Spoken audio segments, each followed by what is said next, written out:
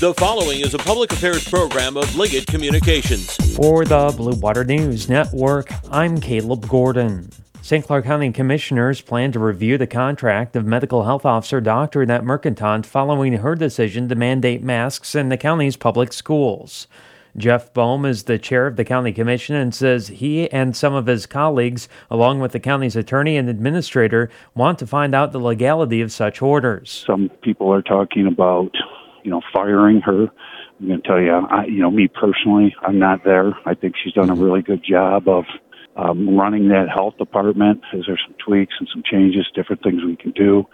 We got to take a look at that, but really to take a group together, get 3 commissioners, corporate counsel along with Carrie Hefty, sit down with the health department, and just really take a good comprehensive look at this thing moving forward. That's County Commission Chair Jeff Bohm, and this is the Blue Water Beat.